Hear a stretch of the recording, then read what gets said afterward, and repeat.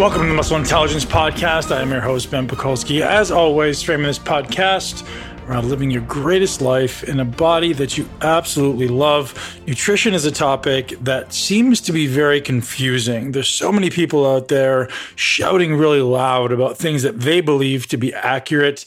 And then there's other people out there who seem to be at the top of the totem pole, teaching principles that, from my experience, are relatively consistent across the board in the people who actually understand nutrition. Today's guest is an absolute brilliant nutritionist, and I'm so grateful that Sam Miller joined me today to talk about nutrition principles. Sam and I dive into ultimately how to help you make better decisions around nutrition. Nutrition is this thing where people try to enforce tactics. Try this fad diet, try this supplement, try this cardio regime, whatever it happens to be, to transform your body in a short amount of time, rather than giving you tools or principles from which you can make effective decisions. And I'm so grateful for Sam giving us his time and his wisdom today. You guys are going to love this conversation. Get it a pen, get it a piece of paper, and let's get to it. Today's podcast is brought to you by grass-fed liver and bone marrow by Ancestral Supplements. Ancestral Supplements makes New Zealand-sourced nose-to-tail organ meats, liver, and bone marrow in a simple and convenient gelatin capsule.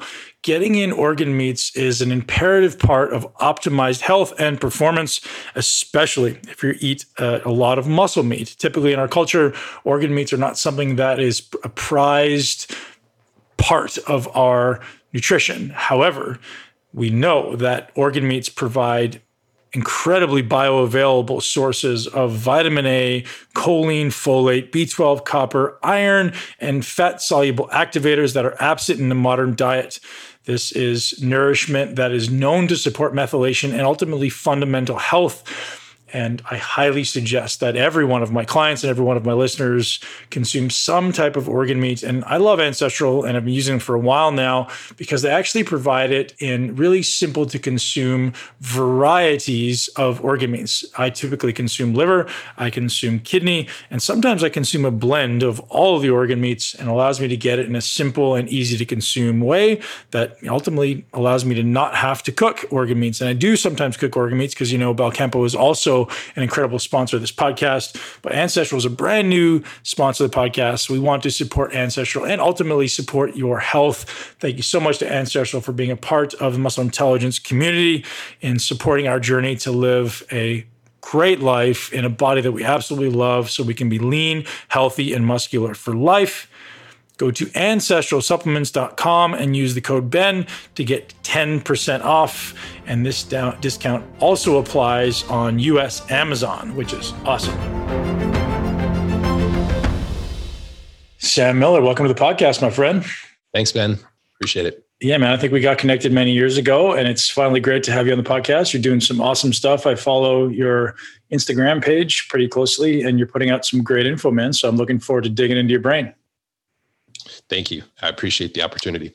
Yeah, so I think we wanted to start off on, as I said, my objective for my audience is to have people understand basic nutritional principles, right? So many people jump on some fad diet or some tactic they think is going to work for a short period of time, maybe works for a couple of weeks and they kind of, lose control or they rebound back to where they were before.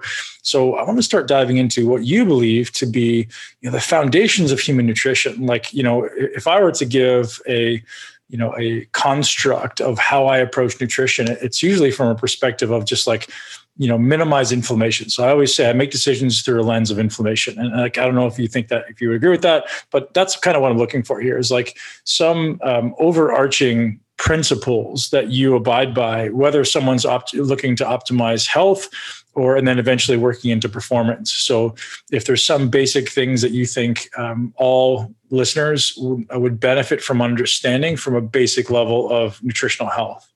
For sure.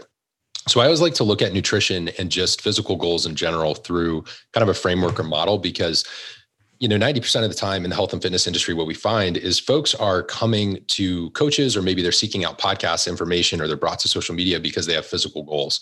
And what we typically see are those surface level, It could be a performance goal. It could maybe be someone wants to be leaner and more muscular. And I think that's where a lot of people get started in their transformation, but they don't necessarily think about, well, what precedes that physical goal? And I think that's something that is discussed quite frequently on Muscle Intelligence. So I'm excited to be able to kind of frame it today in a specific way, which is if we look at our physical goals and understand that physiology and our internal health is going to precede our ability to actually reach that goal, we can then have a lot more leverage in not only achieving that goal in the first place, but then the sustainability of that goal, because we understand, number one, how we got there.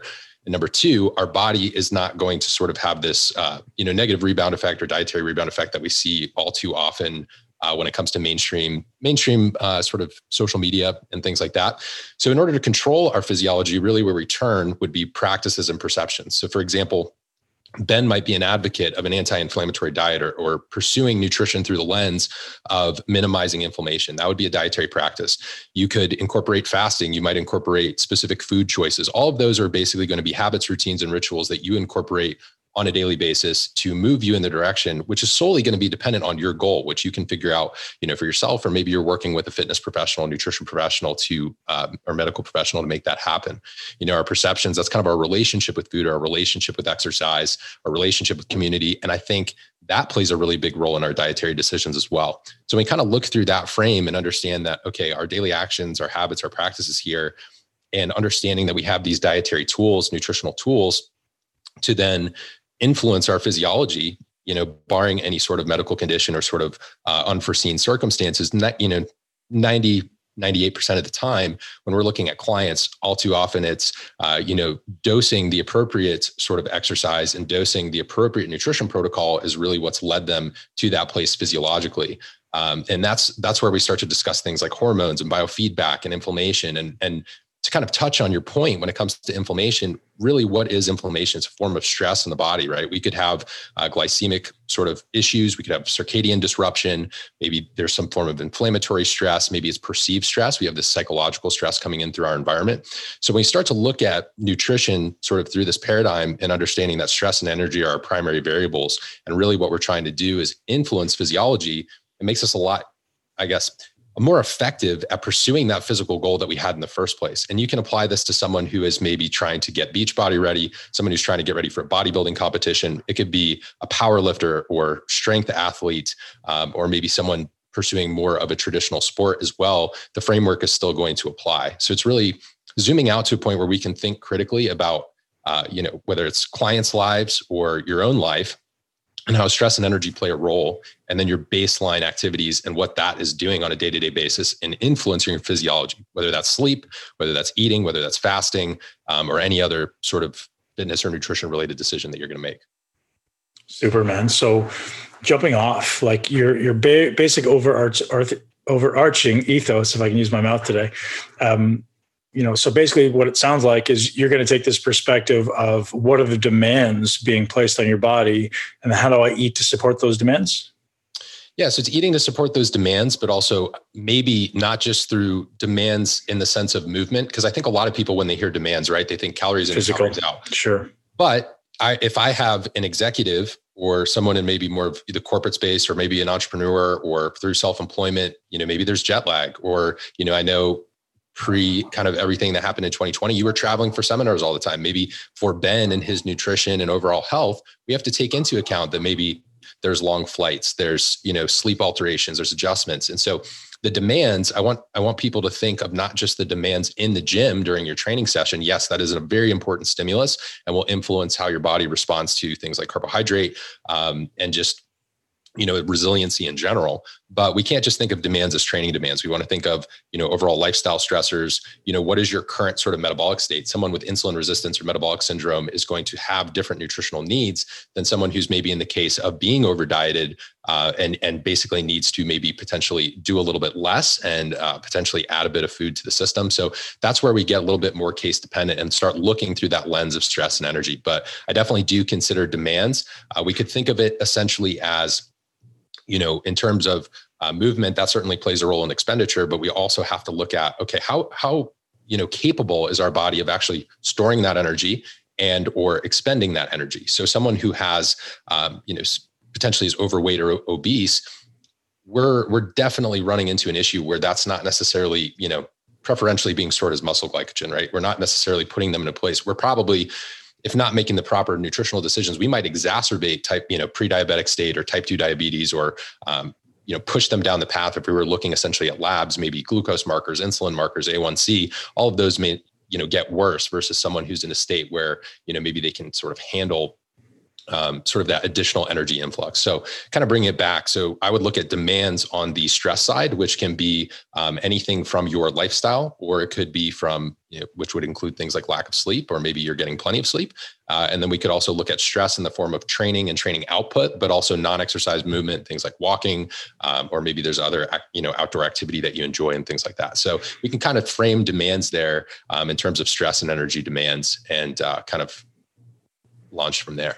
So how much are you placing your decision making on objective markers? Like you say, you bring up like blood labs or something like an organic acid test, as compared to subjective variables, like, how they feel energetically versus how they slept. And like, ultimately, blood work and urine analysis is a snapshot in time, which can give us an acute idea of what's going on system by system. But there's also the subjective variables of how I feel. So I'm curious your approach to just like the average person, like what level of weight are you placing on objective versus subjective variables? I think they both need to be looked at equally, because the issue we run into with functional health testing is as amazing, as it is, and the advances that we have and the resources that are potentially at our fingertips, it is very costly for clients, especially looking from a coaching perspective. And as you mentioned, it's a snapshot in time. So unless you're doing something like maybe it's with a Dutch test, you're doing a cycle mapping test and following for a long period of time, or using some form of tool where maybe you're getting, a 4-point cortisol or adrenal sort of testing versus a single point in time, like a lab test. Unless you really have that, Ben's right. It would be the equivalent of, you're looking at what time it is and you're getting that data in that singular moment, not accounting for the other 24 hours of the day. So I place a huge emphasis on those subjective markers, but I do try to create some form of system or sort of quantitative measures for doing so. So in terms of biofeedback, I'm always looking at sleep, hunger, recovery, energy, digestion, and stress. So an easy way to remember that is as shreds.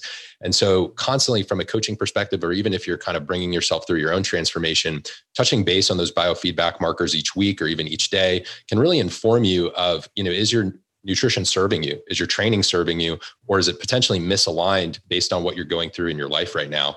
And so as much as I love that data, and if we could get concrete labs and labs are more accessible for everyone, I think it's a great tool to learn about your health. But the reality of it is most people in day-to-day life are certainly not getting that done every week, every month, or even every quarter, or possibly even every year. So we need to turn to other markers that we can potentially use in order to inform our decisions about our health. And I think, fatigue does matter. Your digestion does matter. Your energy levels, your recovery, that's certainly going to influence your ability to make progress, bringing it back to that overall, transformation that we were talking about. Someone's moving towards a physical goal, but they feel like garbage. They're going to have a very hard time finding sustainability and adhering to that program. So I think we always have to bring it back to, if we're looking at those subjective markers, even if someone on paper theoretically might be quote unquote in range, right? But if they don't feel good, it's going to make it a lot harder to do the right things, to go for that walk, to do the yoga, to get in the gym for that training session. And then also performing optimally in that training session, right? So if we're placing an emphasis on some form of stimulus, progressive overload, we simply can't do that if, all of those markers I mentioned in terms of shred, sleep, hunger, recovery, energy, digestion, and stress are, if those are off, if those are flawed, I think it's going to create a significant sort of anchor that's going to keep you from moving forward in your transformation.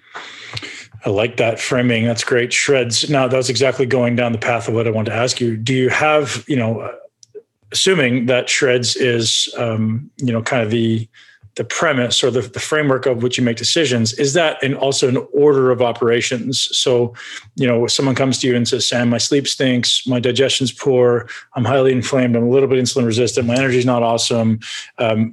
Sometimes doing all of them at the same time is overwhelming and likely setting them up for failure. So do you have a specific order of operations you like to take, or is it just like, what's the biggest deficit, or maybe what's the low-hanging fruit? How do you typically approach decision-making? Right. So I think from a client needs perspective, we could look at it in a number of ways. So I mentioned adrenal dysfunction before, just relative to that testing. Someone who does not have essentially a healthy circadian rhythm or diurnal rhythm with compromised sleep. Well, we know sleep helps to modulate inflammation through the cytokine response and just overall, is healing and restorative. So if you're not getting that sleep, that's certainly a role, but we have to look at what is the root cause of the sleep. Is it your routine and your schedule, or is it because you live a highly stressful life, or potentially is it related to, your activities? Maybe you're watching TV or something, or engaging on social media as opposed to winding down and reading before bed, or breathing, or maybe some hydrotherapy or something like that. So I think we have to, through that sort of intake process, or if you're going through this yourself and assessing your own life, you have to look at shreds, not necessarily as an order of operations, but as a opportunity to dissect areas for improvement. So if I were having subpar digestion, well, we know that there's a significant connection between stress and digestion. Simply the act of being stressed may influence, are you chewing? Are you in a parasympathetic state during your meals? Are you taking sort of the opportunity to maybe go for that walk and enhance your digestion after a larger meal? Probably not if you're living this hectic, sort of stressful lifestyle. So I always like to bring people back to the why, is your digestion compromised? Yes, we know that stress and cortisol, CRF or corticotropin releasing factor, if we're getting into the science of it all, can certainly influence things like intestinal permeability and, our overall gut health and digestive health. But, I have to always bring it back to, okay, what is this person's lifestyle? Is the sleep preceding the stress? Are they less resilient to the stressor because they're sleep? Or, so for example, if someone has a great routine, but their sleep quality is not good, maybe I'm going to address the sleep first, versus someone whose routines and habits are off and they can't manage their stress.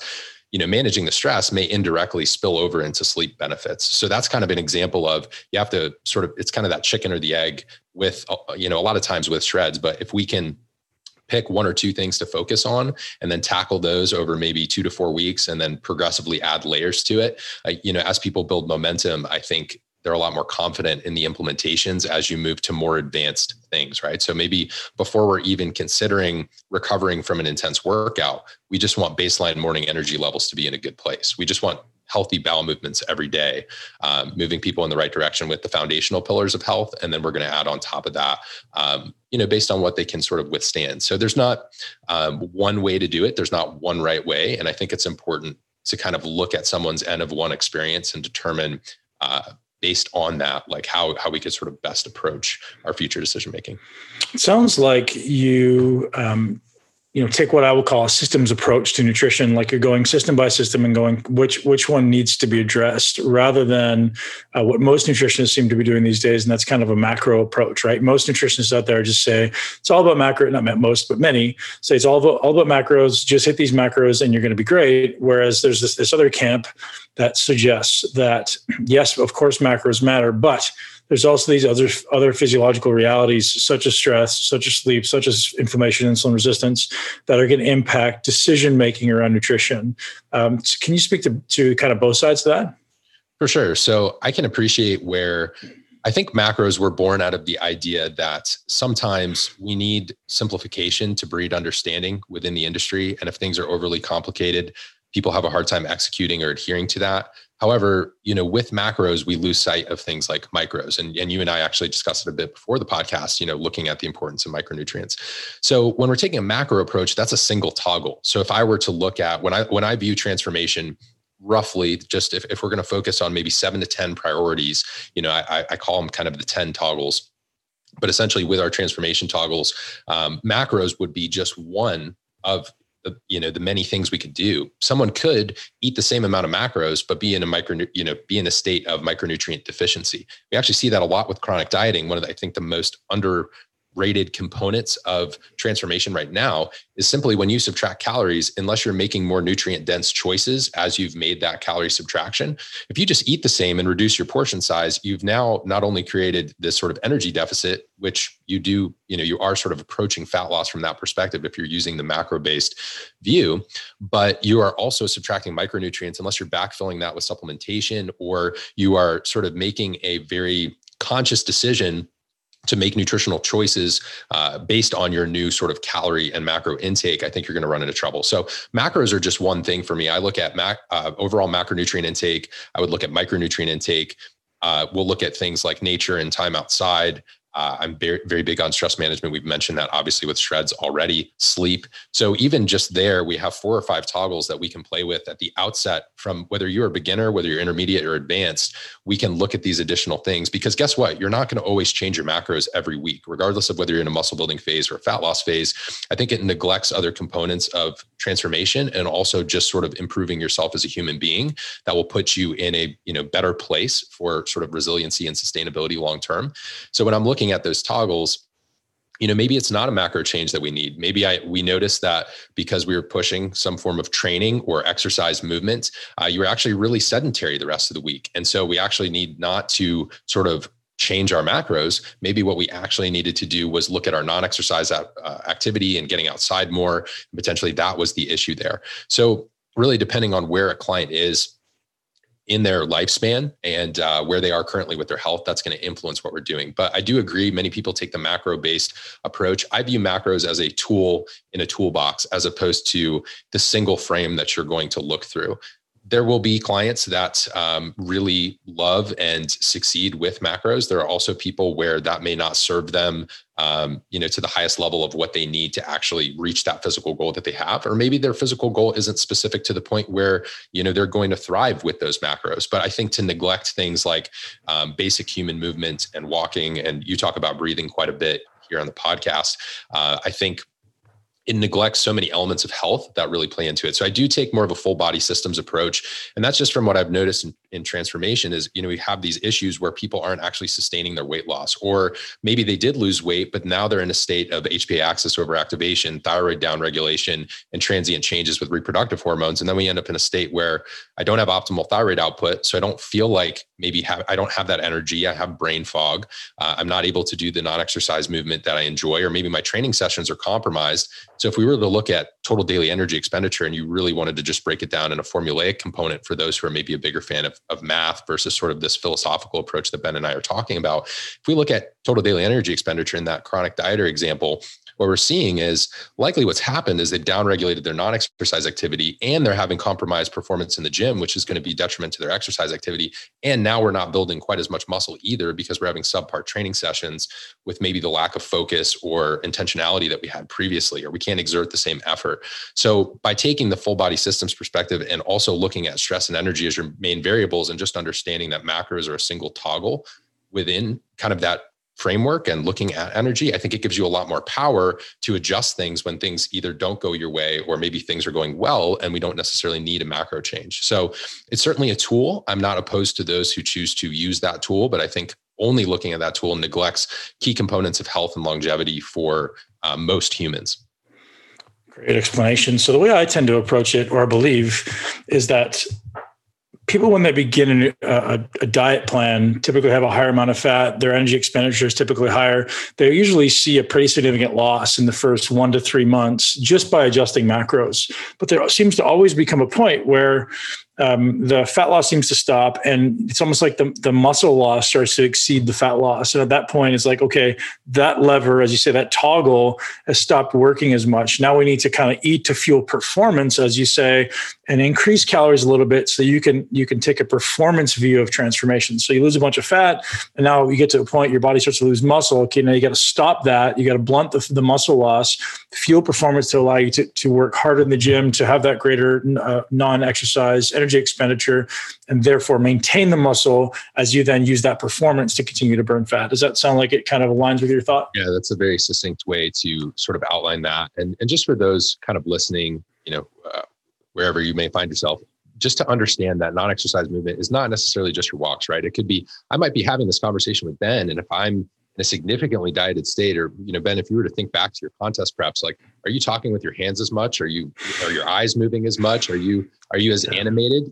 Even the slight little changes in energy output there, I think that's very, very important. And what we're learning now, this is going to be more of like evolutionary sort of anthropology here and looking at nutrition through that lens. But, my concern is looking at metabolism as it's additive the entire time versus sort of compensatory, like more activity and less food without periodization, I think puts us in a problematic position. So I think with periodization, you can use that lever of less energy. And as you said, maybe more movement, and that brought that person to fat loss. But now what have we created? So we've essentially used even if it's not necessarily a fully fasted state, what we've attempted to do is improve the insulin sensitivity through a reduction in overall energy, which then improved our ability to regulate or store that energy, which you can essentially think of as, whether that's looking at our fasted insulin, our fasted blood glucose, and our overall tolerance of carbohydrates there, as well as food in general.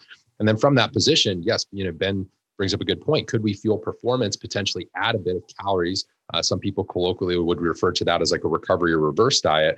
And then through that point in time, are we then getting on the upswing where we get these increases in movement, performance? We've now brought, our calories back up to this place where we're in this other phase. I would refer to that as more of a building or kind of break phase. Whereas, when we're in a diet, a dieted state or just calorie reduction and significant amounts of movement, and this is assuming that you are someone who's very diligent and deliberate with that. Obviously, as a population, if we look at Western population, Western society, there are a lot of individuals who may be more inherently a little bit lazy, for lack of a better word, or less prone to movement. I think if that's the case, we just need to simply focus on getting folks a little bit more active and making better nutritional choices. But the listeners on this podcast, for the most part, are individuals who have gone through some form of maybe fitness program, nutrition program. We're not quite at that novice level or completely, we're not going from couch potato to, full blown kind of gym time overnight. So when we think of those individuals, we have to understand that if we don't actually periodize things, if we're not managing that stressor over time, we basically get to a state, and this is especially common, I think, when it comes to female metabolism, but we do see this in men as well, get to a place with lower calories and you keep increasing movement. I have nowhere to go from there. And it can be very frustrating because it's either you try to eat progressively less, which maybe isn't sustainable based on your hunger and your overall energy levels or your lack of recovery from the gym. So that's kind of the biggest thing. You kind of get into that position where either I can't subtract more calories or I can't necessarily move more. It's just not feasible during my day if you have to work or you have kids or anything else like that. So you basically get to a place where you don't really have many more toggles from the food and nutrition perspective. So that's where we kind of have to back out of that and position ourselves. And I think that's where zooming out and looking at stress and energy and how we can periodize that and intentionally create stimulus as needed, and then also withdraw that from time to time to allow for recovery, we might be more sort of receptive to that subsequent stimulus after taking a break. Or like you said, maybe we fuel performance, and after whatever period is needed for fueling performance, we can then make another nutritional change and go from there. It doesn't have to be quite as static. But I think a big point there is just regarding, when I referred to sort of the anthropological component, it's just when we look at individuals who walk a lot or are very active or more tribal communities, if they were to use kind of one of the original methods for looking at energy expenditure, especially outside the realm of a lab, what you see is that additive, what we would expect to be additive is not always additive, which means the adaptive physiology component of metabolism comes into play, where we're getting these compensatory changes where our body's saying, hey, this is a lot of energy output. Hey, this is, maybe I'm not getting quite as much food. And what do I need to do that's optimal for survival and preserving, basically fertility and the ability for humans to continue to exist? And while as antiquated as that may seem, a lot of times we come back to these primal considerations when we're looking at our health, fitness, and nutrition journey. Sounds a lot like Dr. Bill Campbell's research on diet breaks, right? And, I don't know that he views it quite the same way that we both articulated there, but it's this idea of like, put yourself at a deficit for some undisclosed amount of time. Once you see some type of metabolic shutdown or you're seeing the decreased NEAT, then maybe take a diet break. And people always ask how long, and it's very subjective. Like, how long till you get your performance back up, or how long till you feel better, or how long to improve your heart rate variability. I'd love to talk about heart rate variability if you use that and all in your decision-making process. But before we get to that, there's kind of three things that I'd like to hear your opinion on and how it influences the metabolic rate, how it influences diet decisions, and that's gut health, mitochondria, and insulin. And those are three big areas. And you can approach it and attack it kind of in any way you want. And some people say, if you have this particular set of microbes in your gut, you're going to be more efficient metabolically. You're going to burn through more calories. Some people say, if you have a different type of microbes, you're going to burn significantly less calories. Your body extracts more calories from the food you eat. Therefore, you can deposit more fat. So there's a ton of research in there. And then obviously mitochondria. We know that if you're eating eating too much, your mitochondria become sluggish, versus fasting, where you can improve mitochondrial biogenesis. And then, the third one, obviously insulin being a huge topic of kind of controversy, where some people say insulin doesn't matter, it's just calories in, calories out. And some people say, like Dr. Benjamin Bickman, who I'm a big fan of, says, insulin is the worst thing to fat loss and metabolism. And so very curious to hear your opinion on those three. I know that's a lot, but if you could start unpacking those. Yeah, and a lot of good individuals referenced there. So in terms of Bill Campbell, first kind of a nod to some of his research around, I think, the 5-2 strategy. So looking at basically over a 7-day period, potentially we're in a deficit for 5 days. That could be isocaloric, and then moving to a 2-day maybe maintenance calorie phase or slightly higher calorie refeeding window. Now that's not necessarily a cheat meal. It's not necessarily unhealthy food. It's just bringing your calories back to slightly higher level. And so I think Bill is definitely trying to use some of the anecdotal things we've seen with coaches in the trenches who do work with clients, especially in that contest preparation phase, or who maybe have to diet more intensely. So I definitely do follow what Bill is doing. And I think the more that we can look at that and chart that out over a period of time, I think we'll have a lot more information. So one thing to say to that, sorry, before you move on, is like, I had Bill on the show, and he wasn't at all familiar with heart rate variability and the influences or potential decision-making ability that heart rate variability could allow. And I thought that was very interesting, because I usually will make decisions based on frequency of refeed, frequency of training, and volume of training based on what I see in my heart rate variability. So if I see someone's heart rate variability trending down, I'm going to give them a break on that diet or increase those calories until I can see it coming back up. And then I know their body's kind of ready for performance. Is that a criteria or an objective measure you use to make that decision? So I know, Ben, we're very into things like the Aura Ring, and some folks who maybe are on this, listen to this podcast, maybe in Aura or Whoop, or, for example, I'm wearing a Phoenix watch right now. So I'm getting a lot of different data points, but clients don't necessarily always have that. I think if we can use something like Aura, looking at readiness score, looking at HRV, even body temperature. I do use the body temperature feature on Aura quite a bit. It does give you respiration as well as some more sort of readiness and HRV metrics. I would like to say that I have some sort of solidified framework for that, but I think it's still so new. I certainly do put some value in it and some stock in it. But I think as far as like from a sort of wide reaching or broad teaching perspective, it would be hard to distill that, especially for the purposes of the podcast, into having a few key action items or points other than sort of self-experimentation. But I do certainly agree that your approach, especially based on your experience of being able to maybe toggle carbohydrate intake or toggle, training intensity or training volume around HRV and giving the body, sort of this ability to recover. Because why are we sort of looking at HRV, heart rate variability, is really kind of relationship to stress, but also sort of our ability to balance the sort of sympathetic and parasympathetic. So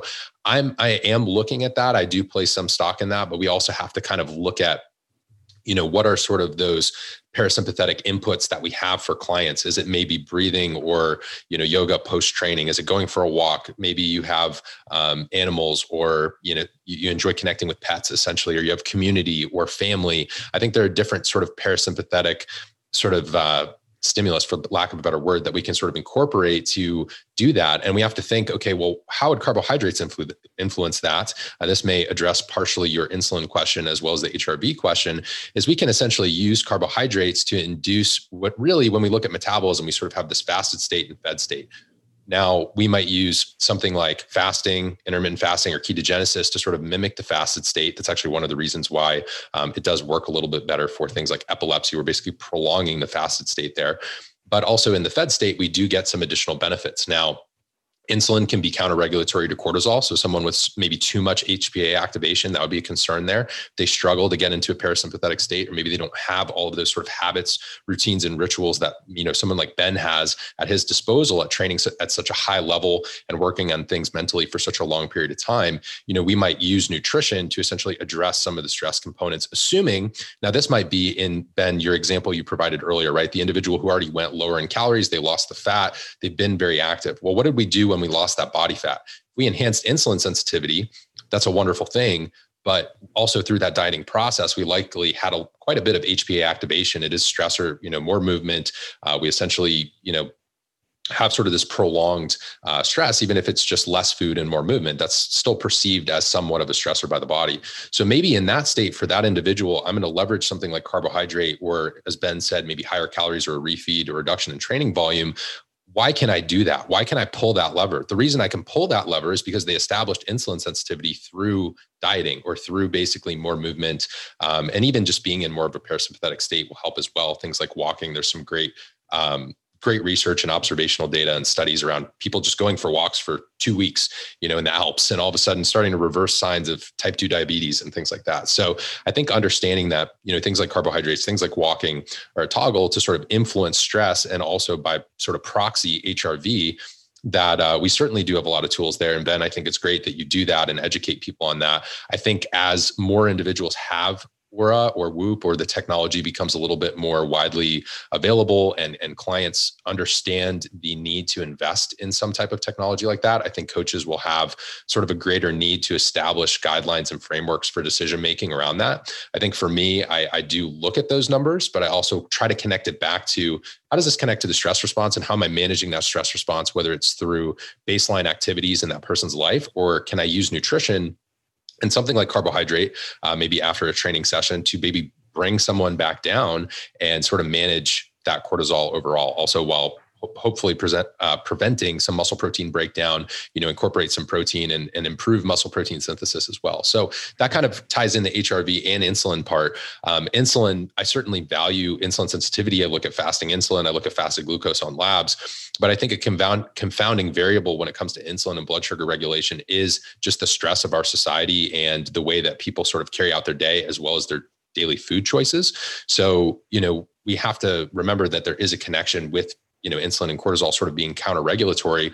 We can end up in the state, well, if I take someone who's maybe that lean individual from earlier and I fast them too much, that may not be the best thing. But if I have someone who maybe has quite a bit of body fat storage and lives a relatively lower stress life, if you were to think of it as quadrants, essentially a graph, we might have someone who's high stress and overall high sort of energy availability. That could be fat storage, or potentially their diet was just excess in calorie-laden foods or just unhealthy food decisions. That might be one end of the quadrant. I might have someone who's low calorie, high stress.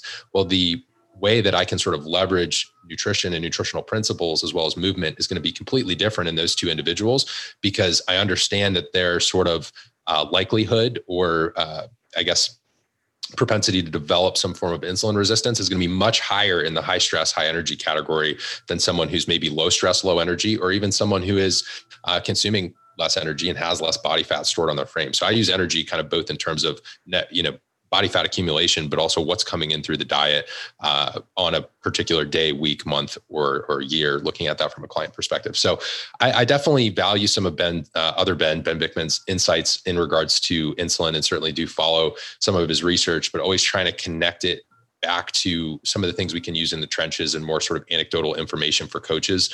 In terms of HRV, I think it's going to continue to be a great tool. I think the recency of, Aura's, I think had really an amazing spurt or growth in terms of popularity and accessibility for individuals. I think that's going to be really massive in terms of the impact on clients understanding recovery needs and prioritizing that, and sort of, to use the Shreds model, looking at the sleep and recovery component and energy level component. I think 3 of those aspects are really highlighted well by the Oura Ring or a similar device that's tracking HRV. So I certainly think that's super important. And then in terms of insulin, I have to give sort of a it depends answer, because depending on someone's metabolic profile, also, we take someone doing a lot of intense resistance training. Maybe they're also active and they walk quite frequently, and they're not a high stress individual.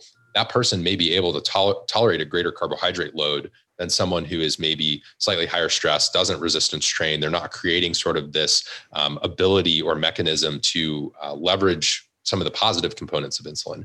And while the sort of mitochondrial or cellular part, I can speak to mitochondria from the sense of what I see in terms of some of the hormonal adaptations and transformation.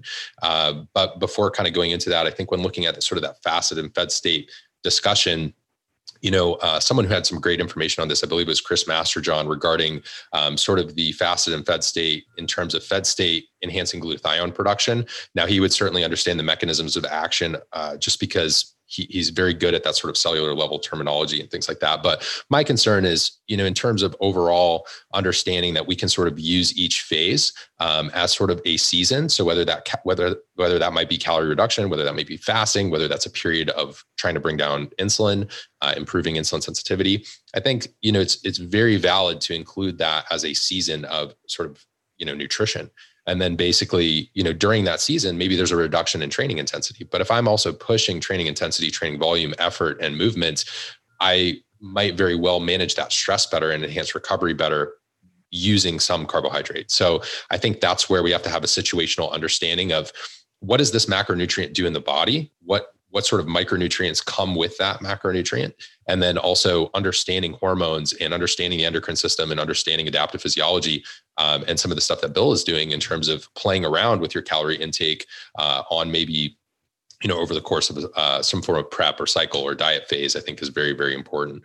So that last part, the third prong that you asked was in regards to mitochondria, and really where I think you touch quite a bit on, as you mentioned, you mentioned a little bit about biosynthesis. You mentioned a little bit in terms of just overall cellular health. You also mentioned just with unhealthy population obesity. But I want to kind of bring up a different but complementary viewpoint, which is in client transformation, when we have a high amount of stress and we are sort of in this sort of state of chronic dieting, or if we were to potentially just, even if the stress is not from chronic dieting, it's something else, we have this influence of essentially cortisol on STAR protein, which is our steroidogenic transfer acute regulatory protein. That's what the STAR stands for. And when we have that issue, that can certainly, especially what I see in male clients who maybe follow that for far too long, we end up in this state where maybe it's compromising natural androgen production, things like testosterone. Also, not to mention, if we do go very, very low carbohydrate, low insulin for a long period of time, something like carnivore, anecdotally, what I have seen, and this has kind of been corroborated by a few folks as well, is when you stay in that low carbohydrate state too long without any sort of cyclical intervention or seasons, you start to see an increase in things like sex hormone binding globulin, which basically is a binding protein that's going to influence the amount of free testosterone. So depending on your goal, if your goal is to build as much muscle as possible, maybe we can't stay in that state super, super long. However, if perhaps you are in a state of very low SHBG, you have terrible insulin regulation, and maybe you're kind of off the charts there, A1C is high, fasted blood glucose is poor, we could leverage that diet style and lower carbohydrate to not only improve what's going on in terms of inflammation in the body, maybe improve what's going on in terms of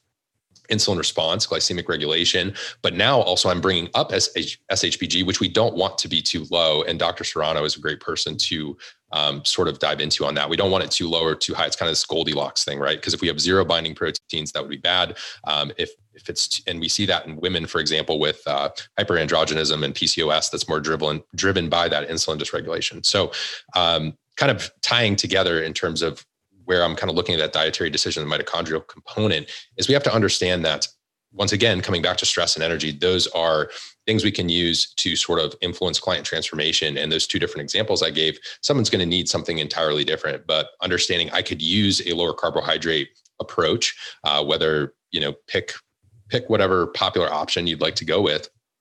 Understanding that I can use something like that to get a specific physiological response, and that there are sort of consequences to that, but I might not want to stay there forever. And that's where I think kind of combining this information and synthesizing it is something that I really try to do, and why I follow people like Ben, and why I follow people, like Chris, and why I follow people like Dr. Eric Serrano and things like that. And he was one of, your early guests, when it was Muscle Expert, and he did. He's amazing. That was an amazing episode. So I go to his seminars and stuff and check him out. So he has some really great things on SHBG. He'll mention it in terms of mortality and different considerations there. So we probably don't want it too high. We probably don't want it too low.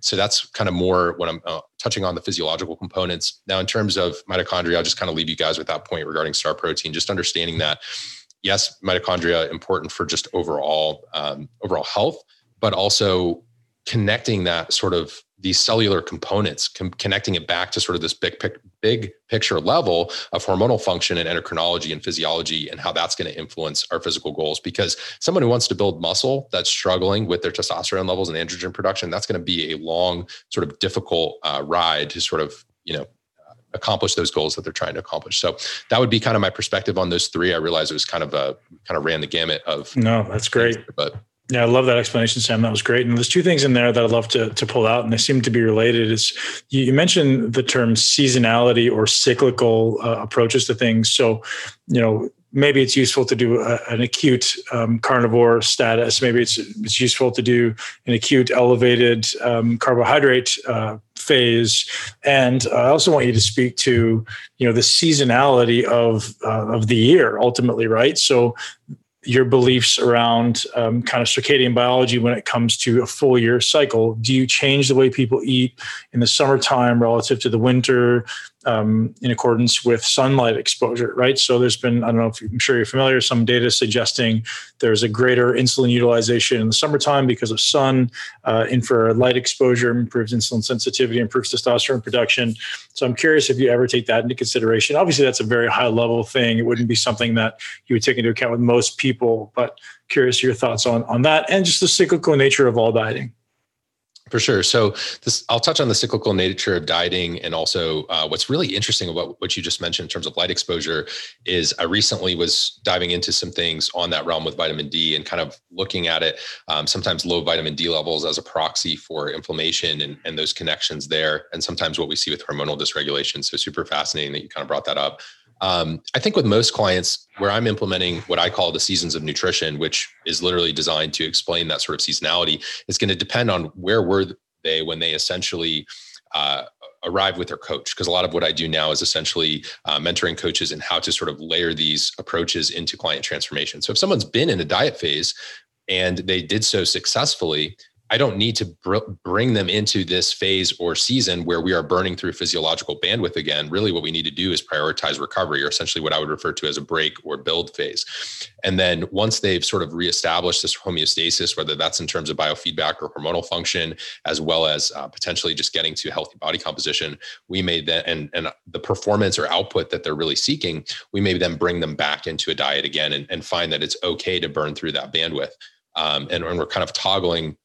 It's very similar, I guess you could think, to the idea of hormesis and periodic sort of stressors and exposing the body to that and allowing it to adapt. So I do implement the seasonality. I would say that from a practicality perspective, Ben, if I was not working with a higher level athlete or a very, very serious lifestyle client who really is willing to mold their life around transformation, I just think in terms of culture and holiday, like just the way that people sort of operate in today's modern age, that the circadian nutrition concept and the actual adherence and sustainability behind that, I think would be reserved for a select group of clients. That's just my experience based on coaches working with lifestyle clients. However, with athletes or potentially people, I have a guy who is just very into trying, he will just try just about anything. And I could see something like that where he would be totally willing to do that. But we also have to think what other components are driving, like you mentioned, insulin and carbohydrate utilization. Is it because when it's sunny, we're actually outside more and we're moving more? Or is it, or are we looking at this solely from the mechanistic perspective of, well, I got sun exposure, there was vitamin D synthesis, and that had a change on basically with vitamin D being a hormone, that influenced what was going on with my physiology. So I think you could look at it either direction and try to structure it that way.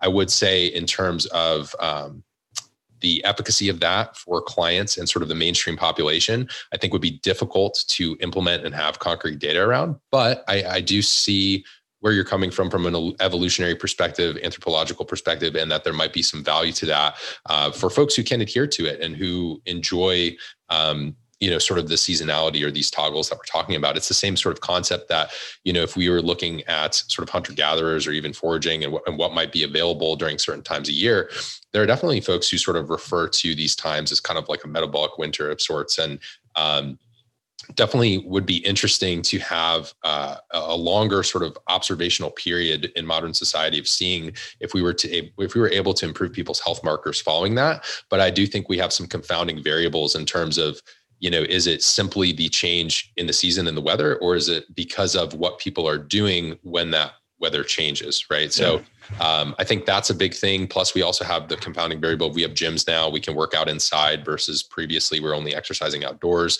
Also, with the way sort of modern agriculture and food production works, things are available at times of the year that otherwise never would have been in human history. So Right. I think we certainly have some confounding variables and challenges there, but I do like sort of your alternative perspective on how someone might approach that. Dr. Andrew Huberman just released a podcast recently that's worth listening to on hormones, specifically mentioning the seasonality of dopamine, testosterone, and inflammation in the wintertime as it decreases. Vitamin D, dopamine, testosterone, as they are decreasing in the wintertime because of less sunlight exposure, therefore potentially lowering insulin sensitivity was super interesting, worth listening to. That's kind of where that thought came up for me. And I tend to follow more of a ketogenic approach in the wintertime when, as you say, I'm definitely moving less, I'm definitely getting less sunshine. And it's almost like I use it as like a metabolic reset. And I may do it for 6 weeks. I may do it for 3 months, depending how my body composition is, depending how my stress levels are, depending how my performance is. But I'll usually implement it at some extent over those winter months. And I think, it seems to be a very useful approach. And then in the summertime, I'm really cranking up the carbohydrates, dropping in the fats a little bit. And, it seems to be a effective cyclical approach. I feel great. My brain seems to work well. So kind of leveraging that message there into maybe your thoughts on a ketogenic approach and how much you use that with people, and if you see any benefit, or is it just a fad? So I think one thing that you've done, I think that you try to do through your content, right, is maybe when you're in ketosis or you're using things like olive oil, right, you're taking concepts from maybe a Mediterranean diet style or what we know about different sort of fatty acids and also what's wrong with the standard American diet and following through on a higher fat diet that includes monounsaturated fats, potentially DHA and EPA, maybe improved omega-3 to omega-6 ratios. I think the problem we see in Western society is folks see ketogenesis, and rather than viewing it as a tool and how to still make healthy food choices within that framework, we end up basically either with sort of inappropriate ratios or inappropriate food decisions. There's a big difference between having a combination of animal fats and some plant fats from something like, good quality olive oil or avocado or macadamia nut oil, or like a lower carbohydrate nut, if you were to use that in a ketogenic approach. I think just the overall sort of profile that you're creating in your body as a result of that is entirely different than someone who is going to take I'm going to eat as much bacon and cheese as possible in ketosis. And so I would say there's variables there where, once again, it comes down to, yes, maybe I have this sort of macronutrient percentage that I need to actually get into ketosis, but what food choices am I actually utilizing to optimize that state of lower carbohydrate? And certainly, I think I've seen folks who really enjoy it and like it for the cognitive perspective. The studies that we see are primarily around sort of epilepsy and neurological conditions there. I think it's definitely a tool. Some folks anecdotally for autism and other sort of spectrum-related conditions that it could be a valuable tool there. So I'm certainly not against the situational use of it. I would just say the modern sort of bastardized, for lack of a better word, approach to ketosis and not viewing it as how do I fill out this fat with quality foods, and maybe, doing that with grass-fed meats. Maybe you consume some wild caught fish or a good quality olive oil, and even looking at things like that. That's where we could take something like, how do we take this idea of ketosis and maybe data that we have like from a Predimed study or something like that, or looking at, the Mediterranean diet and understanding the role of monounsaturated fats as well as omega-3s. How could we carry that over and sort of fuse that and blend that to create an optimal diet style for someone who needs to sort of reduce carbohydrates, or maybe feels that they thrive best on that sort of state? Now, I would say one of the reasons that I think that ketogenic approach works for you during the winter, you said you're moving less. It might be a lower physical stress period versus intense training bouts. And so I think when we're kind of in this sort of eat less, exercise less phase, what we did is we changed both toggles. It wasn't high stress, and I also went down to eating no carbs. If you're doing a lot of glycolytic exercise, or we see people in CrossFit trying to follow keto, or maybe people with very high volume sort of bodybuilding training, I think we do sort of see a little bit of compromised performance there. And once again, bringing it back to what fat are you using to actually achieve this sort of ketogenic state, and how are you sort of balancing that out in terms of your overall food choices? So that's, I think my biggest issue with it is more so the lack of education and appropriate focus, once again, on micronutrition. And then also, it's not just the grams of fat, but also what is sort of within that food, right? It's like such a, I think, overlooked component of really any diet style. And, you could be sort of the, I was trying to think of sort of the college example of like the vegan dieter who's quote unquote vegan, but not necessarily eating plant-based, right? They're just consuming a lot of like starchy carbohydrates or things like that. And then you can have the same thing happen with someone who's in a ketogenic state, is they're not necessarily making those optimal fat choices. So I think, where I might use something like that would be if someone was very low stress, lots of walking, maybe some yoga, and otherwise very low lifestyle stress, and they enjoy eating that way, and they truly enjoy dietary fat, and they enjoy their protein with maybe a very small amount of carbohydrate and plant foods there. I think you could use it as like a brief phase or toggle, as you mentioned.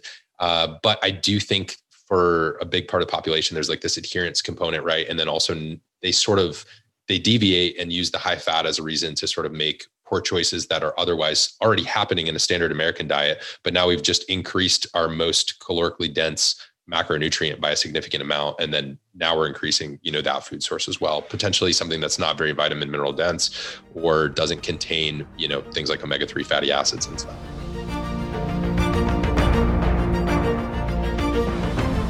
I interrupt this podcast to bring you a special message from Muscle Intelligence. Yes, ladies and gents, on May 7th through 9th, 2021, we are doing a live and in-person training at the MI40 gym in Tampa for a very small number of people. We are going to be going deep on everything there is to know about building maximum muscle, particularly in the gym. We're going to be going through exercise execution, exercise mastery, programming, stress, how to make decisions on exercises, how to make decisions on how much volume, and ultimately how to match your training and nutrition to maximize results. This is a very, very small number of people, and I would love it if you would come. If you're interested, you can email me directly at ben@benpakulski.com, and someone will get back to you with details. You can also check out mi40gym.com and check out the course curriculum, as well as sign up there directly.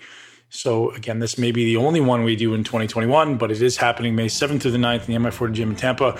We would love to see you there. Enjoy the podcast. I think you sort of indirectly answered this, but I'd like to have you speak to the relevance or significance of the ratios of omega-3, 6, and 9. And I guess I said you briefly kind of alluded to that, but how much of an influence do you think that has on cellular health, insulin sensitivity, inflammation, and all of ultimately cellular function? Yeah, it's very interesting. So I've sort of been diving into a little bit of this research. I'm very curious in terms of like DHA and EPA. We know DHA is very important for brain health and overall cognitive function. We look at when that DHA especially comes in some form of phospholipid, for example, like krill. I'm really curious to see if we get any additional research there.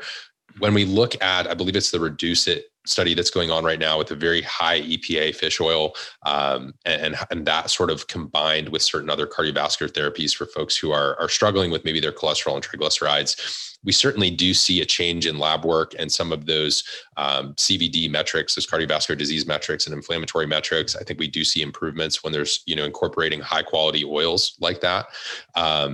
I don't necessarily try to get, you could use something like an Omega Quant and try to quantify your actual omega-3 to omega-6 status. But a lot of times you can look, if you were to look at a nutrition protocol on a piece of paper, you could probably, if you're well-versed in nutrition, start to get to a point where you understand where these dietary fats are coming from. And other than potentially in women incorporating, the only intentional sort of omega-6 added in other than what's already coming in your food might be something like an evening primrose or a borage oil for the gamma-linoleic acid component. But really on the DHA and EPA side, I am a huge advocate of, having higher quality oils there, and primarily DHA for the cognitive component. But we do see with fish oil, the evidence seems to support the reduction in triglycerides, which for someone with metabolic syndrome, that would be really a pivotal sort of turning point in helping them get healthier. One of the guys I learned from early in my career was Charles Poliquin, who I'm sure you're familiar with, and he advocated like acute phases of mega dosing fish oils. Any thoughts and perspective on that? So I have heard that Charles has used that approach. I think if you have someone who's willing to experiment and incorporate that, I do sort of come back to the feasibility perspective of a lot of the clients I've worked with over the years, where, we have to look at, okay, who did Charles work with after a certain period of time in his notoriety? working with elite level athletes who likely have the ability to get these supplements and utilize very high doses, similar to some of his lower carbohydrate post-workout protocols, whether it be glutamine or glycine or otherwise, which I think we can take sort of nuggets from that approach and say, hey, why did this work? Or what about this led him to have the anecdotal experience that we could then apply to a client? I do worry that, even getting clients to invest in quality supplementation can be a little bit of a challenge already, to where doing that acute high dose sort of fish oil, I might try to pair something like, if I'm really worried about insulin sensitivity in the case that you sort of proposed with Charles, well, what else do we know from complementary alternative medicine that might be a good adjunct to that fish oil or DHA and EPA? Maybe we look at something like berberine, right? Where we can sort of leverage that to improve overall function. And maybe between the two of those, we get sort of these complementary benefits versus solely, having someone invest in a significant amount of fish oil that maybe they can't afford. So I try to always bring it back to the practicality perspective. I certainly value having those high quality oils. I think it would be cool to have more information on those acute dosing periods, but I also try to always keep in perspective that Charles did work with a very elite population and could really micromanage and control everything. Whereas a lot of times with the everyday person, we might lose a little bit of efficacy there. Totally. I tend to do about 1 gram per meal during those acute phases. It's relatively simple. It's, a couple of capsules and relatively simple to adhere to. But again, you're absolutely right. With most clients, it's not realistic.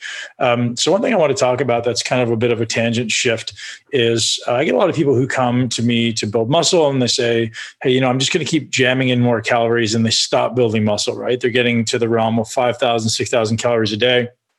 So as a bodybuilder, I follow that paradigm for a long time. And there's certainly a point that I experienced where no matter how many calories you try to jam in, the muscle just doesn't grow. There's a point where, this is as much as my body wants to absorb and assimilate. And then anything beyond that just tends to go to fat. So I'd like to talk to you about any suggested strategies you have to increase absorption and assimilation. So, there's a certain point where, let's say you're eating 4,500 or 5,000 calories a day, and, you're absorbing as much as you possibly can, putting up the calories, puts on fat.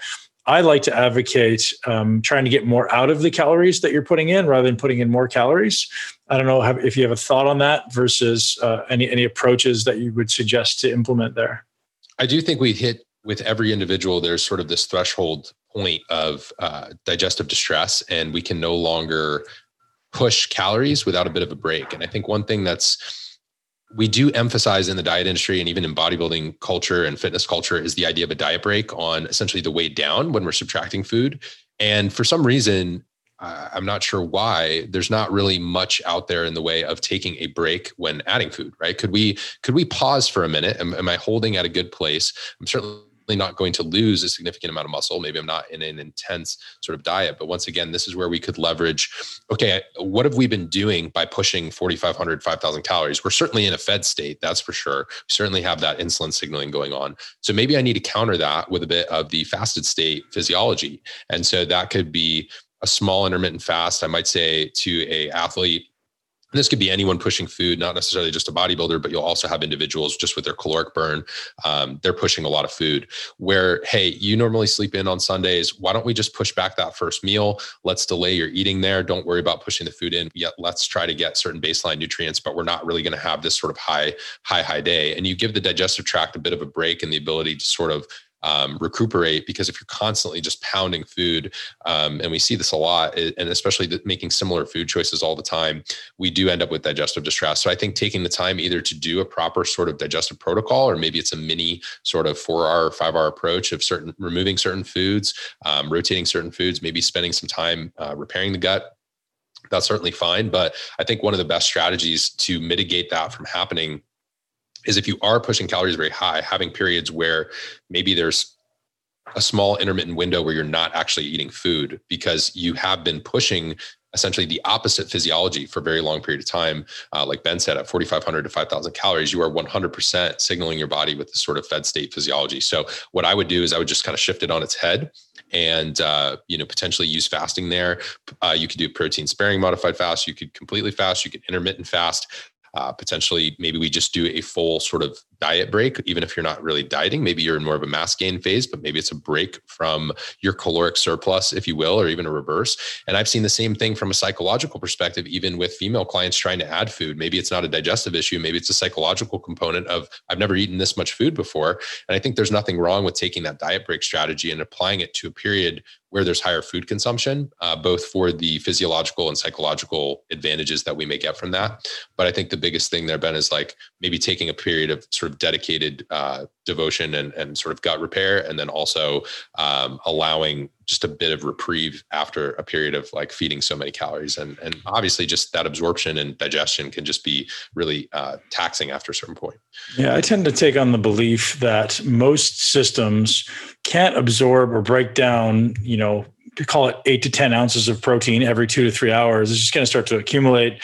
So what I found works really well, and I'd love to hear your opinion, is hydrochloric acid mixed with proteolytic enzymes to really increase the breakdown, increase the digestion ultimately of proteins. And as you also alluded to earlier, chewing, right? Instead of just kind of throwing down food, the act of chewing exposes more surface area of the food itself to those enzymes and acids to actually allow it to break down and assimilate. I think most people negate the fact that chewing is like an imperative part of this digestion assimilation process, just hammering down food in a rushed way and don't ever absorb and assimilate that food. I'd love to hear any thoughts and perspective you have on that. Yeah. So I think chewing, huge issue, as well as just the state in which we eat our food. And I even catch myself at times in my schedule, I'm rushed or I'm standing up or I'm not sitting, and really getting back to the idea of a meal as opposed to this just like eating on the go all the time. I certainly like enzymes because of the efficacy combined with the safety. And it's also a relatively affordable supplement for a lot of people. And enzymes seem to have a lot of benefit, especially if you do tend to not chew your food enough. Other things that could help in those higher calorie phases, which Ben, I think you've mentioned on the podcast before, would be things like, maybe it's a ground meat, like maybe it's a ground bison or a grass-fed beef option that's not going to require quite as much chewing. You can still chew there, but we're getting a little bit of a break for the gut in that sense versus maybe a whole steak or something, or maybe even moving, to a different protein variety that's going to be a little bit easier to break down. But I think that's great. And then also HCl, sometimes we do see issues with that, sometimes bile acids as well. So maybe, it's a little bit of HCl and the enzymes, as you mentioned, to support digestion. But usually we got to look at the sort of foundational habits and components of what does this person's sort of meal preparation look like and how are they sort of consuming this meal? And are we actually giving our body opportunity to digest? Could we maybe add in a walk? Is it, related to our meal timing, or the food choice that we're making potentially just does not align best with, our bodies and our digestive feedback, which is why I include that in shreds and in biofeedback.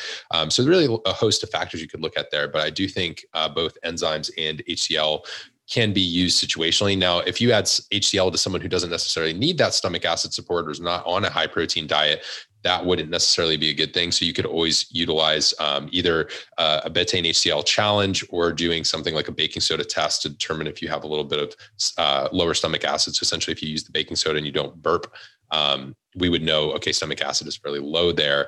And that's a bit of an issue. So adding the HCl during periods of higher protein, I think that's totally fine, especially if it's needed. And then digestive enzymes, I really like for a variety of protocols, whether it's the average individual, the athlete, or someone who's on more of a dedicated sort of, has a bit of GI sensitivity, or maybe we're working through some IBS or something like that. I think there's definitely validity to having some enzymatic support there too.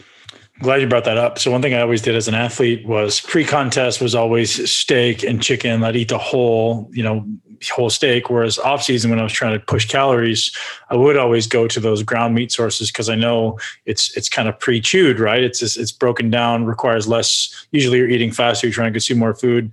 And I think that's a good little hack for people out there trying to get in more calories and ultimately probably save time and maybe a little bit digestive distress. So moving along from there, we talked a little bit in the beginning about micronutrients. And, I think that the gamut is long and we could probably talk for hours about micronutrients, but I want to know if there's anything that stands out to you as maybe the most important foundational supplements that everyone should be taking. I know that's a hard question to answer, but if there's anything you say, hey, these ones tend to be really common amongst my clients, or something that's maybe often overlooked.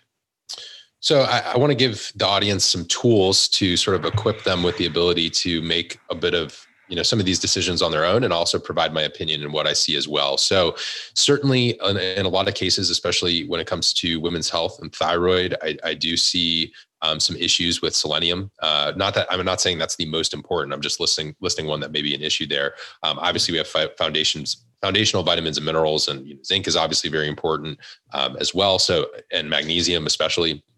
So, magnesium and selenium can be super important. Selenium on the thyroid side, I think, especially in chronic dieters, and it's not that everyone is just sort of eating popping Brazil nuts every day. So sometimes the food choices there, we do see a little bit of a potential deficiency. But the tool or hack that I wanted to sort of give the audience would be to, look at something like chronometer. I always sort of mispronounce the name there, but, take like a 3-day food log or your most commonly eaten meals and place it to get the micronutrient data, not just the macronutrient data, but that tracker is going to be a little bit more expansive, or like a nutrition data website that includes the micronutrient totals. And look at your favorite foods and have an honest conversation with yourself about, do I need to backfill? Do I need a B complex vitamin? Do I need potassium? Do I potentially need magnesium? I found, magnesium tends to be very, very helpful, especially when we look at sort of the parasympathetic state, when we look at rest and recovery, and as well as even for women and overall menstrual health, magnesium and vitamin B6 can be very important as well. So really, it's hard to pick like a favorite. It would be like picking amongst my children. So for the audience, I would say use a tracker, use something beyond just your basic MyFitnessPal, and try and go in there and get a bit more micronutrient data, and then assess for yourself, how can I potentially make a quality supplement choice that's, third-party tested and lab tested GMP facility and non-proprietary blends, and kind of go in there and say, all right, well, I'm clearly, I either need to make a food selection that would backfill sort of the inadequacies I have here, or if I know that these are just my favorite foods, how can I sort of address this from a supplemental perspective? So that would be sort of my tip there, as well as some micronutrients that I think are lacking. Definitely see it a lot on the mineral side, and just in general with vitamins and minerals, just between soil quality as well as our overall food quality. I think more and more people are actually needing to get these micronutrients from supplements. And then with your minerals, just looking at the actual forms of those minerals. So not just like an oxide version. Ben, I know you're a big fan of sort of your different forms of magnesium there, but when we look at something that's maybe a glycinate or something like that versus just your sort of magnesium oxide, we're getting different benefits there. Mag-threonate or the magnesium that's bound to L-taurine, maybe we're getting a little bit more sort of neurological benefits, as opposed to some of the maybe with a more broad spectrum magnesium, or some of the basic functions of magnesium. Maybe if it's a citrate or orotate, maybe it's helping more with that digestive motility and having more of a laxative effect, or potentially even helping with something like restless leg syndrome. So understanding that sort of our forms are going to matter there, but kind of a hack for your minerals, looking for those ATE endings. So things like glycinate can be very helpful. That's just one example, but typically if you look at sort of the end of that last word and sort of that tail end of that, you'll be able to make better supplement purchasing decisions based on a quality that's a little bit, or basically a product that's higher quality and more bioavailable. Very cool. Any suggestions on sleep protocols supplementally? Obviously, we know about the circadian rhythm stuff. We know about temperature, but any suggestions that you could make to our audience about how to optimize sleep?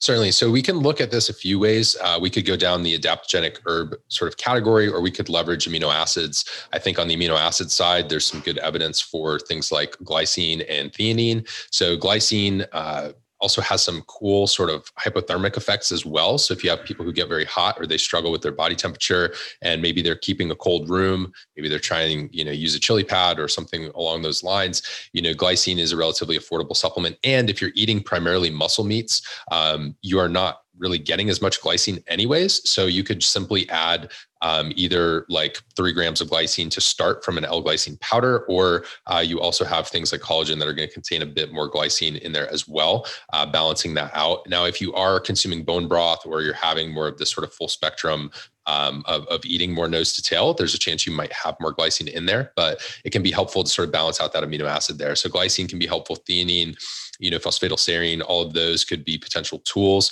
That's more, less on the herbal side. I think there's some great, at least what I've seen anecdotally, using things like ashwagandha, other herbals and complementary alternative medicine that can help, as well as potentially taking things in the morning that are establishing more of a healthy stress response, healthy circadian rhythm that are going to help us sleep a little bit better at night. And then for those caffeine folks who are kind of relying on caffeine or maybe train later in the day or having caffeine in their pre-workout, something like Avodia or rutacarpine is basically going to help with that caffeine clearance. So you could potentially leverage that herbal there to help if you're in an overstimulated state. So maybe a cocktail there as you're using, the rutacarpine or Avodia.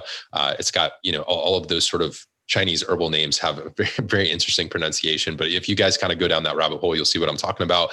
You could potentially leverage something if you don't want to necessarily be sleepy, but you need to get into a parasympathetic state, rather than pushing something, like your melatonin or kind of more conventional sleep remedies, or jumping right to, taking sort of supplemental approach to neurotransmitters. You could take more of an approach of using something like your glycine, your sensoryl ashwagandha, your L-theanine, your phosphatidylserine. None of those should make you inherently sleepy, but maybe you consume, that post-workout if you're training later in the day, helping you bring back kind of that parasympathetic state. And then when you do go to sleep, you're not quite as hyped up or kind of seeing that sort of dysregulated or inverted circadian rhythm that we see so often.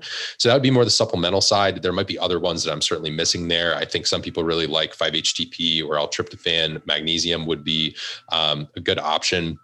In that post-workout cocktail, you could sort of use magnesium, theanine, and taurine, or magnesium and theanine, maybe even a B6 in there as well.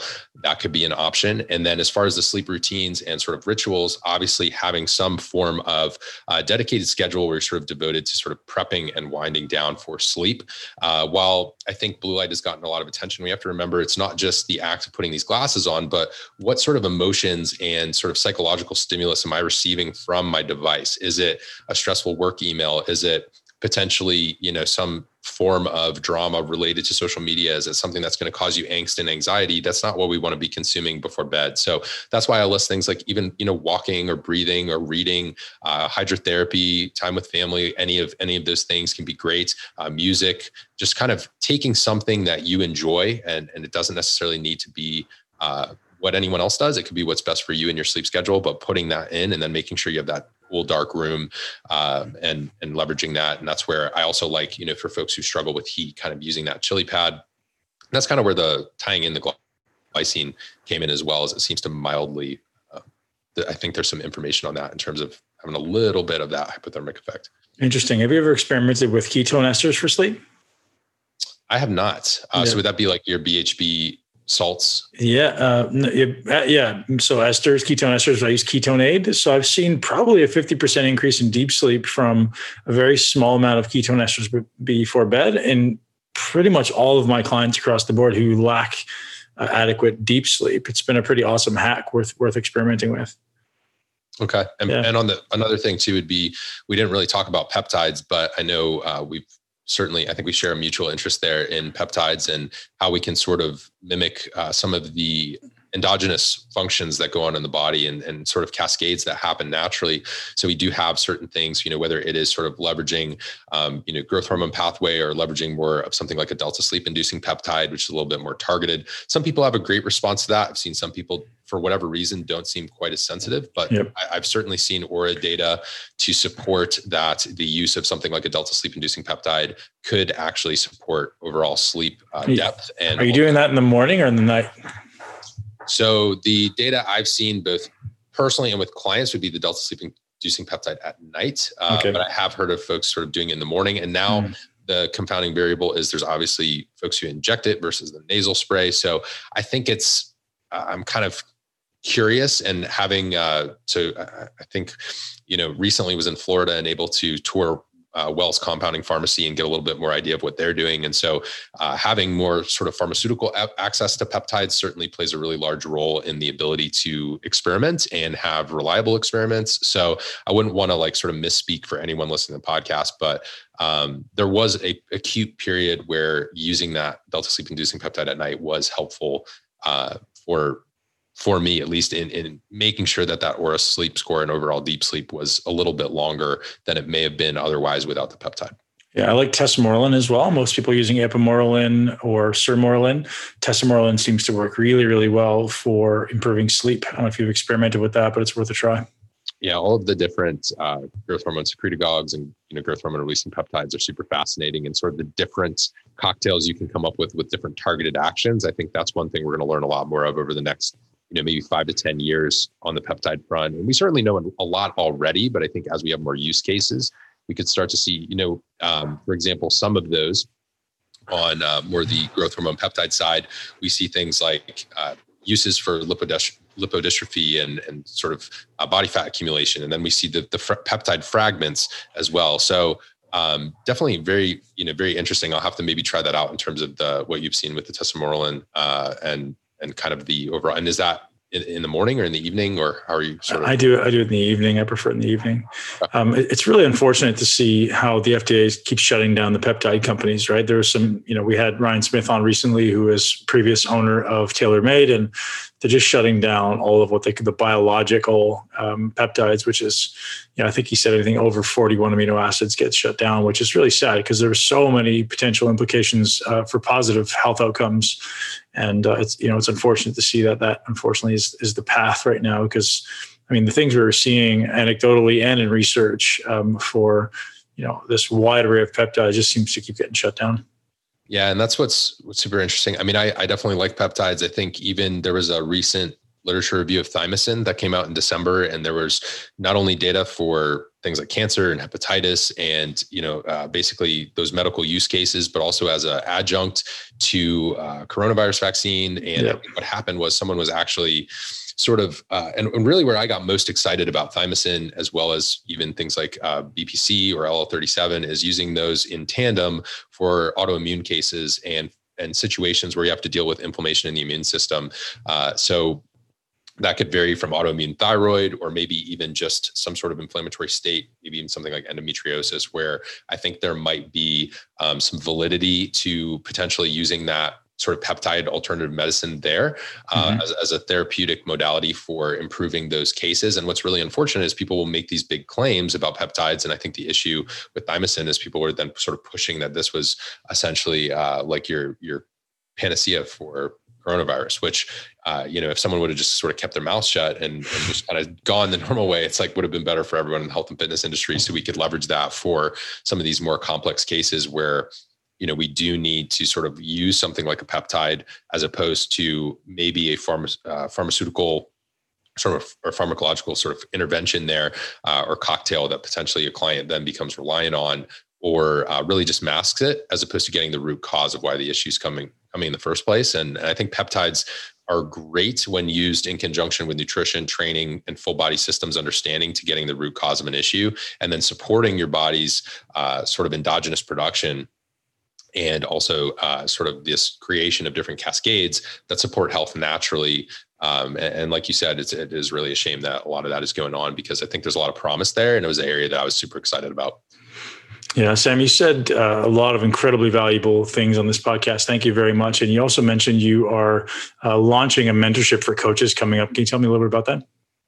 Sure. So I have a nutrition and metabolism specialization for coaches, which is essentially a hybrid between your sort of course experience and having live mentorship access to both your peers and an instructor. So my goal was to create a controlled collaborative learning environment where coaches can interact and talk about case studies and client issues, while also having sort of the foundational principles and education that they need to really accelerate their career. I'm a firm believer that if we can get clients better results, we improve retention, we get better referrals, that'll drive overall coaching revenue, while also just making a greater impact in the industry and changing lives, because we have a better full body sort of systems understanding with everything. And it's awesome. You basically are able to connect with peers and like-minded folks in the industry who are trying to do the same work that you're trying to do. So that program is 12 weeks, depending on kind of when the podcast releases in terms of our overall air date. That'll influence kind of whether we're in open enrollment or not, but I will be taking folks through April 29th of 2021. Kind of listening to the podcast on replay, I would just encourage you to reach out if it's after that particular date or point in time. And we can certainly discuss potentially having you in a future cohort for that. So that's just my kind of specialization program for coaches. And, as far as all sort of web and social media, I'm just Sam Miller Science across the board. So the podcast is Sam Miller Science, Instagram, and then also my website is sammillerscience.com. Sam, thank you so much, man. That was absolutely incredible. Thank you for your time and your commitment to excellence. I appreciate you. Thank you, Ben.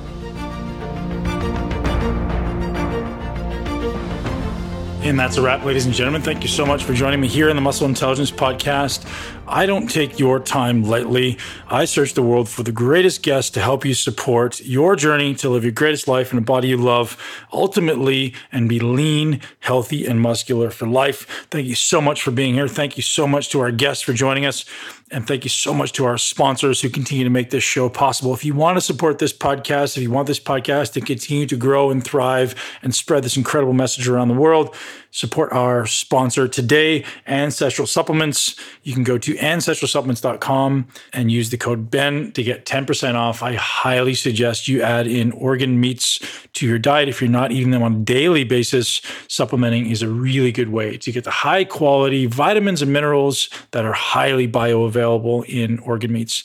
So thank you very much. I'm grateful for you and all of your time. And if you're not already subscribed to the podcast, do that now, because we have some incredible guests coming as we do week in, week out. And I hope to continue to provide incredible information to you and your loved ones. If you love this podcast and you know someone who would benefit from the information, I would appreciate a review. I would appreciate a share with at least one person you know and love, if you're the type of person that ultimately wants to help people thrive.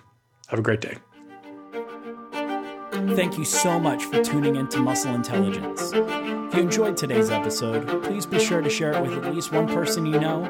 Make sure you're subscribed so you never miss an episode. This podcast is for information purposes only. The statements and views on this podcast are not medical advice. This podcast, including Ben Pekulski and the producers, disclaim responsibility for any possible adverse effects from the use of information contained herein. Opinions of guests are their own, and this podcast does not endorse or accept responsibility for statements made by guests. This podcast does not make any representations or warranties about guest qualifications or credibility. This podcast may contain paid endorsements or advertisements for products or services. Individuals on this podcast may have a direct or indirect financial interest in products or services referred to herein. If you think you have a medical problem, consult a licensed physician.